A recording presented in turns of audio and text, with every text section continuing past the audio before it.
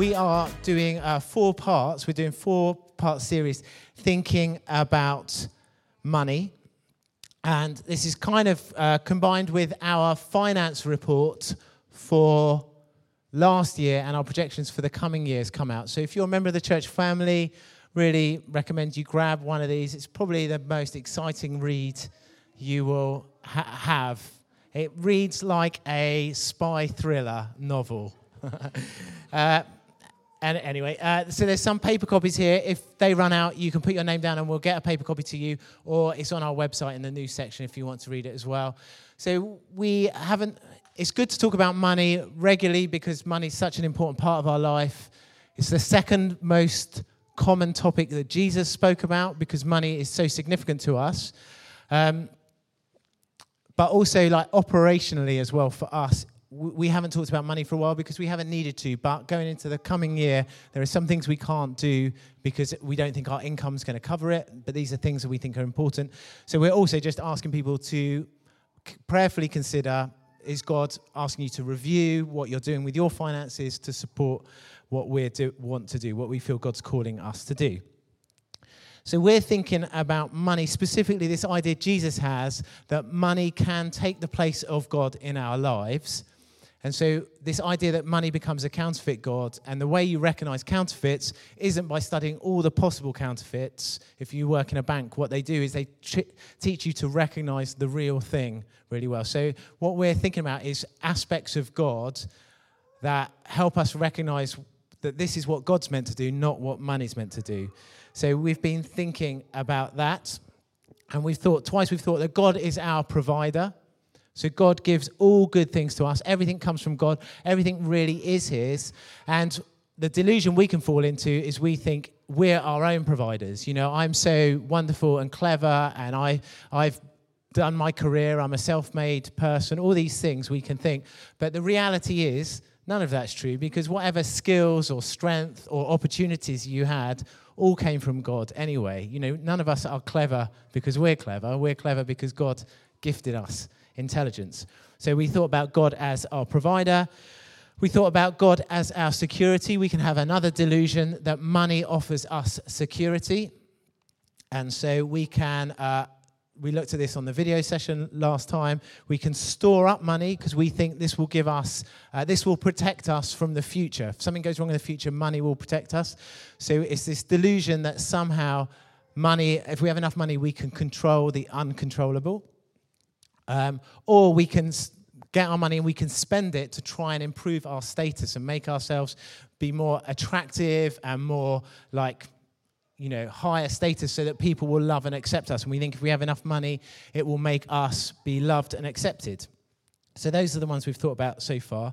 And I just wanted, because I think this is a good reminder, to talk about the way we understand what we're doing at church is about how we are making disciples and how this fits in. So we say discipleship is this journey of developing our relationship with God, discovering that he is for us, he loves us, realizing that he isn't just interested in our spiritual lives, but our whole lives, our working life, our family life, our hobbies, the things we think about and daydream about, our hopes for the future, our experiences in the past. He is involved in all of that, and then that overflows into the world around us. That's what we are made to do. We are made to develop a relationship with God that changes us, realize that occupies all of our lives, and then overflows and changes the world around us.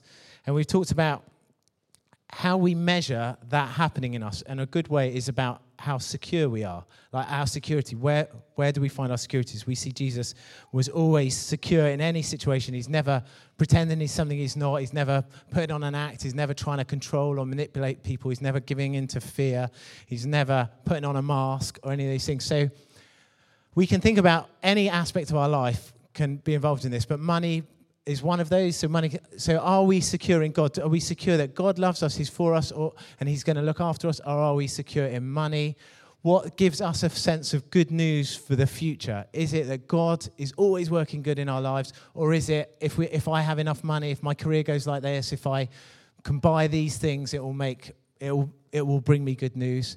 Secure in church is like Is our money involved in, like, are we contributing as part of a family? Secure in our everyday life, are we driven by money? Is money the driving force about the decisions we make?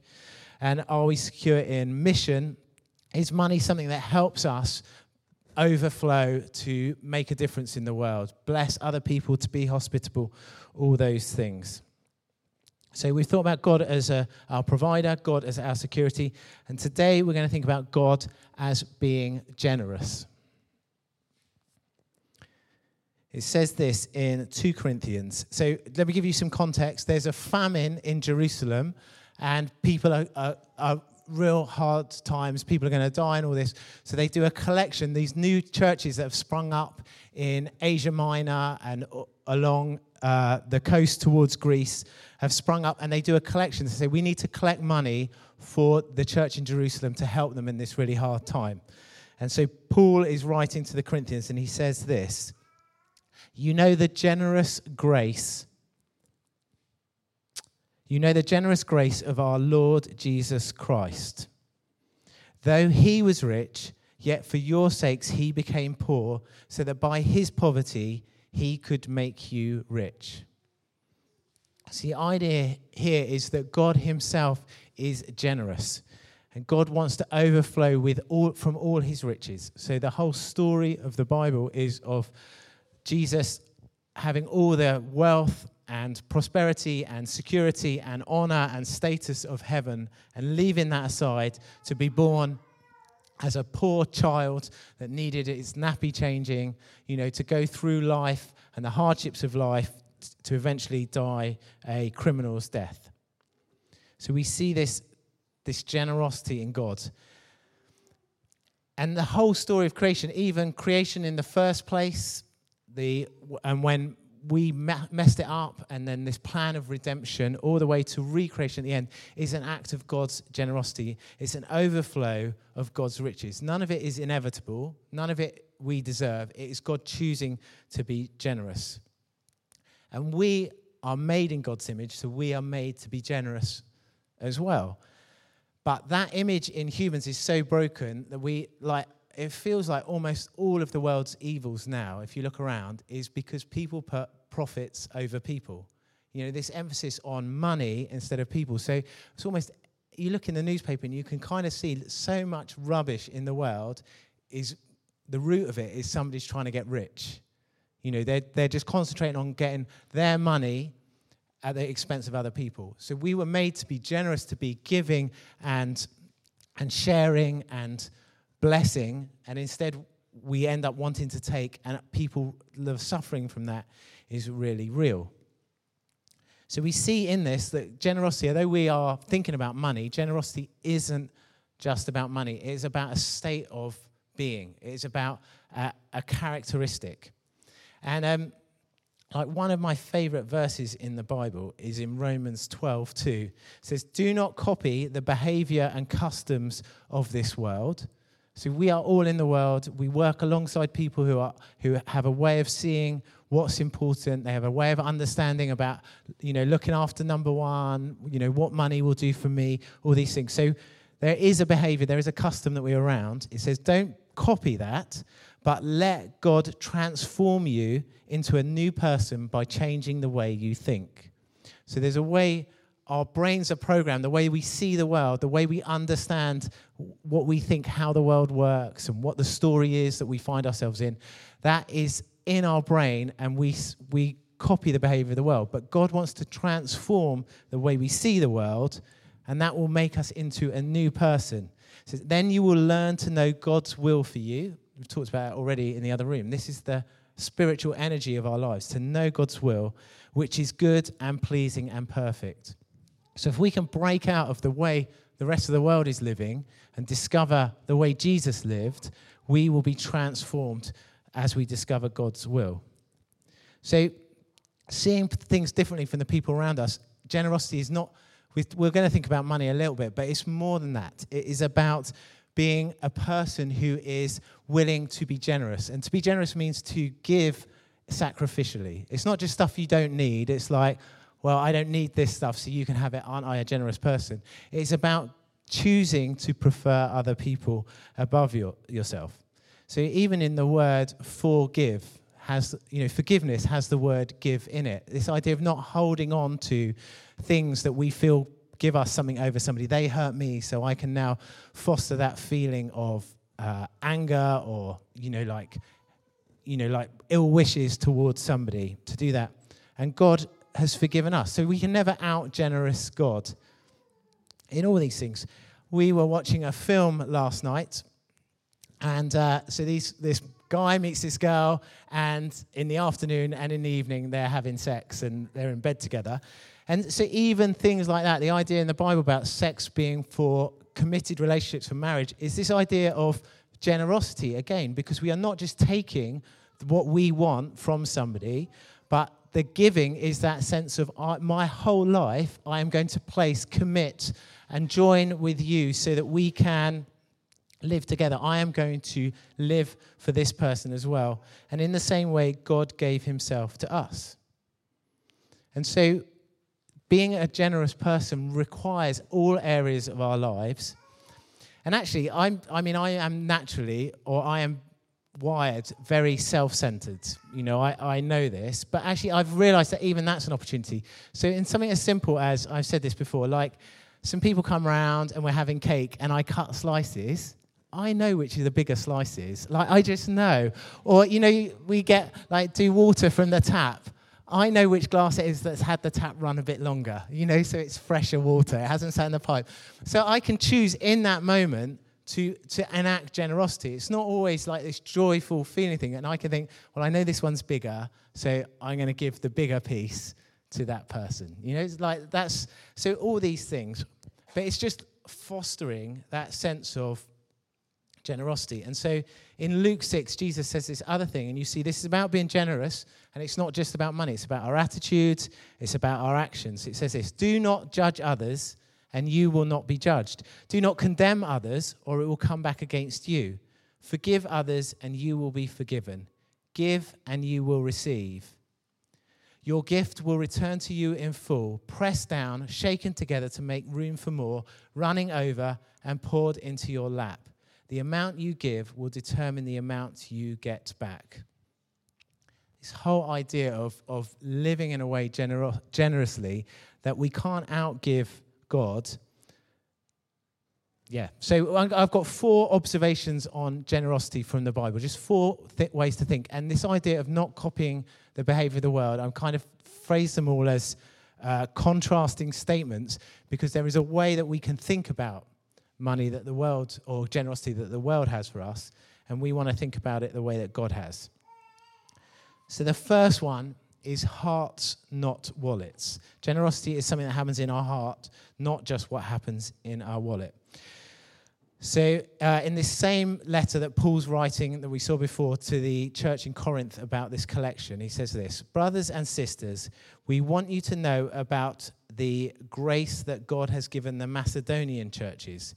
In the midst of a very severe trial, their overflowing joy and their extreme poverty welled up in rich generosity. We think, the way the world thinks, the behavior of the world, the pattern of the world thinks that full wallets lead to generosity. It's from an overflow of our money we are able to be generous. And this is thinking that money is the solution to the problem. If we want to find the solution to generosity, we need more money. We said that last week. We tend to think, I'm worrying about money. What is the solution to worrying about money? I need more money. If I have enough money, then I can stop worrying about it. Money isn't the solution. It's a delusion. The solution is always in God. And so we see here, what Paul's talking is about generosity comes from full hearts, not full wallets. These people have they're in a trial and they've got extreme poverty, but the overflowing joy in their hearts means that it's welled up in rich generosity. So this is the counterintuitive reality of the kingdom of God. In the world, we think of trickle-down economics. If you have enough at the top, some of it will fall down and touch everyone else. But this is the other way around. It's not about how much we have. It's about the joy in our hearts that allows us to be free enough to give. And this is a grace that God gives us. It's nothing we achieve on our own. See, at the start it says, the grace that God has given the Macedonian churches. It is a supernatural strengthening from God to be able to do this. It's not something we can end up boasting about. It's done from a place of humility because it's God's grace. So full wallets and empty hearts doesn't lead to generosity. Even if it looks like that from the outside, it's about full hearts that leads to generosity. So not hearts not wallets. The next one is transformation, not box ticking. Jesus tells this story. He says, the Pharisee, this is an imaginary story, it's a parable he's telling. The Pharisee stood by himself, this was in the temple, and prayed, God, I thank you that I am not like other people, robbers, evildoers, adulterers, or even like this tax collector. I fast twice a week and give 1/10 of all I get. The Pharisee is being generous as a box-ticking exercise. He is just saying, I am doing what I'm supposed to do. But it's all self-centered. In fact, in one of the translations, it talks about he prayed to himself. It's like he's not even praying to God in this. This is a prayer about how wonderful he is. He is praising himself. I am not like these other people. I do this, I do that. All these things. It's about who is on the throne in his life. God isn't on the throne. He is on his own throne. You see, that in the story, there's this tax collector who was really a bad guy, the tax collector. He was a collaborator with an oppressive regime.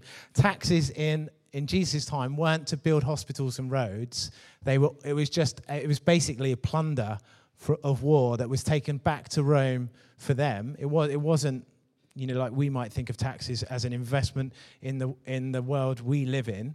It was just plunder of war, really. This evil tax collector just throws himself on God's mercy. And Jesus is saying that it's understanding that God is in charge, throwing ourselves on his mercy that makes a difference. We can't buy anything from God by our goodness.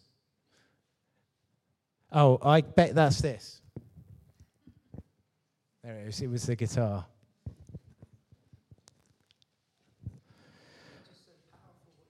It was. Just the guitar fell down.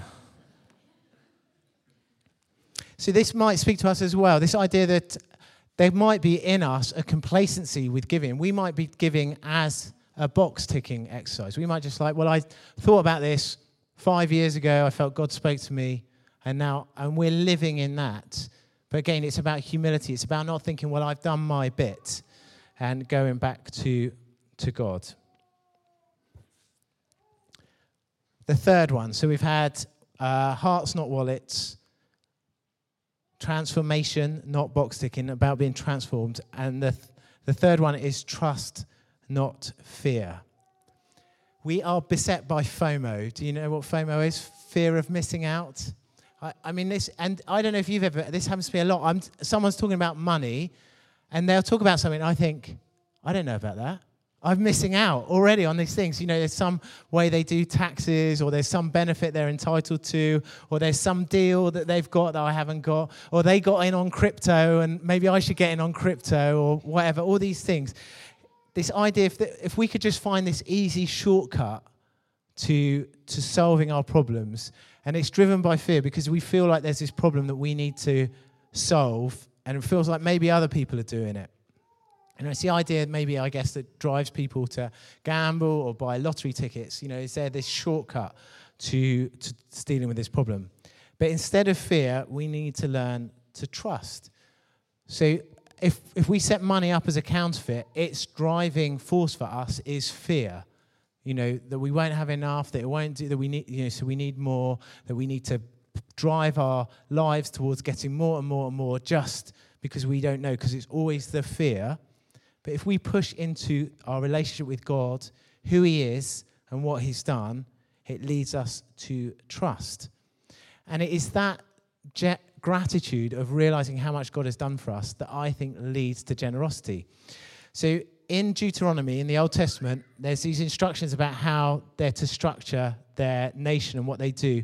And they talk about the giving of the first fruits. This is the time when the harvest first comes. I mean, it's really interesting because they give the first fruits before they know what the rest of the harvest is going to do. So it's this real risky give. So they give like the first bit of the harvest, and then there's often 5 weeks before the rest of the harvest is ripened. And there's no guarantee what's going to happen in those 5 weeks. So it's stepping into a place of trust with God for that. But they say, this is what's written in that passage. It says, go to the priest in charge at that time and say to him, with this gift, this is the gift they're giving to the temple, I acknowledge to the Lord your God that I have entered the land he swore to our ancestors he would give us.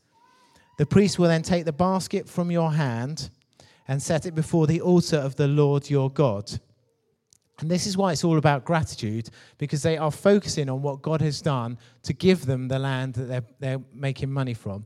And it goes on to say, I haven't put it because it's too long. It says, I don't think I've put it on the thing. It says, you must then say in the presence of the Lord your God, and they gives them this script. My ancestor Jacob was a wandering Aramean who went to live as a foreigner in Egypt. His family arrived few in number, but in Egypt they became a large and mighty nation. When the Egyptians oppressed and humiliated us by making us their slaves, we cried out to the Lord, the God of our ancestors. He heard our cries and saw our hardship, toil, and oppression. So the Lord brought us out of Egypt with a strong hand and powerful arm, with overwhelming terror and with miraculous signs and wonders. He brought us to this place and gave us this land flowing with milk and honey. And now, O Lord, I have brought you the first portion of the harvest you have given me from the ground. Then place the produce before the Lord your God and bow to the ground in worship before him. Afterwards, go and celebrate because of all the good things the Lord has given you and your household. If we think of giving as like a penalty from us, something that's been taken from us, a hardship, we're not going to find generosity. But if we can think of giving as a celebration that what God has done, how he has blessed us. And so this whole linking, this is what Israel was so good at. They linked back to God working this founding story that maybe we're not so good at, of remembering what God has done in us. I think I sometimes just become really complacent that this is just what I am. God's done this thing without remembering how wonderful he has been to us in the past. And so we are celebrating. Generosity comes out of a celebration of God's goodness in our lives. And that is a relationship. Trust is a relationship. So we build it as we go along. We're not expected just to turn it on. You wouldn't meet somebody and then marry them the same day. We work with relationships, we work through stages. Is this person trustworthy? Is this person good? Does this person want the best for me? Is this person going to make me more or make me less? And then we work towards building that relationship. And it is the same with God. So in the Old Testament, the tithe, 10% of your income was what you gave away to God, and it came, and there were these other celebrations, these first fruits. And that's a really good guideline, I think, for us now. But we need to recognize that this is a journey we're going on. And so I've done that in my life of building, and it was really easy to give 10% when I was earning, I just had a part-time job, and I was earning in cash. It was really easy. It gets harder as you go along. And then a number of years ago, I was challenged to give 10% of my gross, not my net, like these things. But these steps and discovering that God is faithful in those times when, other opportunities where suddenly you have some money come to you to make those choices to do that. So we need to kind of think, what is this relationship leading me towards? If I am going to trust in God, what is a step to discover that I trust in him? Or am I trusting in my money and I just feel like I'm box ticking with God? And then finally, investment, not penalty. So sometimes we think, this is being taken away from me. My giving is taken away from me. But actually, it is an investment into the things of God. If we spend our lives investing into ourselves, so we can do this with money. We think, I need more money. I'm driven by money. If I can get all my money, because we think it gives us security, and we find it's false. You see, if we hit bad health, like a health crisis, if a relationship breakdown is terrible, if there's something goes on, like some kind of financial emergency, money can't help us with any of those things. And if that's all we've invested in, then that's all we've got left. But instead, if we're investing in our character and in the relationships around us, which the Bible tells us money is for, to learn to have a good character and to invest in relationships, those are the things that do help us in a crisis. A good character and community supports us in a crisis. Having money that can't buy us the control we want doesn't. And so the disciples are talking to Jesus, and they are amazed that Jesus is saying money, because in the Jewish culture, if you had lots of money, it was a sign that God was blessing you. And he makes a point about how hard it is for people who trust in their wealth to enter the kingdom of heaven. And they're like, this doesn't make sense, because we've always been told money is a sign that God's for you. And Jesus says this. Oh, and they say, but we've given up everything to follow you. And he says, yes, Jesus replied. And I assure you that everyone who's given up house or wife or brothers or parents or children for the sake of the kingdom of God will be repaid many times over in this life and will have eternal life in the world to come. We are investing in the things of the kingdom, and the kingdom always delivers. The kingdom, where God's in charge, he is always safe. Do you remember in the parable of the talents, and these guys, one guy buries the money, and he doesn't, and then he just gives back what he was given instead of him using the money. And he says, I know you reap where you don't sow. And I think the point they're making is with God, he never loses. It never doesn't work out for God. God never I thought it was going to work out, and it didn't work out. So it's a safe place for us to be investing our lives into, because God will always come out. God will never ever say, oh, well, it didn't work out, it's all gone. He is always generous. And so we're talking about money a little bit in the church, but investing isn't just money. So investing in the community is important. Contributing to hubs, you go to hubs, or being part of a hub, helping make Sunday mornings happen, investing in the next generation, the young people that are growing up, those ways that we can help. There are a few people out doing kids stuff now. They just need a few more people that would be willing to go out and do craft and have conversations with kids. It's really important. And the point is, maybe we don't want to do any of those things because it's kind of scary. That's helping with teenagers. So I do teenagers with Tim and Hannah. Initially, the real fear is they're teenagers, how are we going to, we don't know what to say. What do we do? They're slightly a different species, it's but it's the fear of doing that. And the same with our money of if I give it away, then it's not mine. I can't use it. It's that sacrifice that is the spiritual power. It is the worship that comes along with it.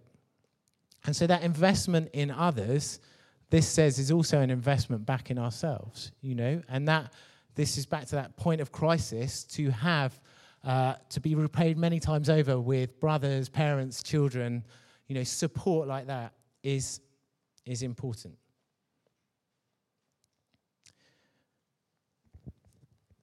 The generous grace of our Lord Jesus Christ, though he was rich, yet for your sakes he became poor, so that by his poverty he could make you rich.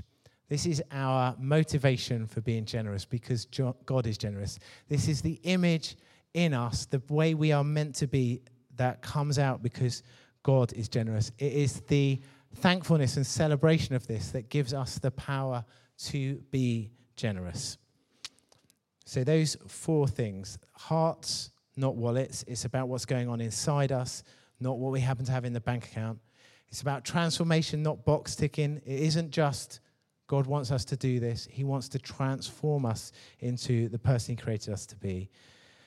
Trust, not fear. It's about growing in a relationship, not being driven by fear of the future. And it's an investment, not a penalty.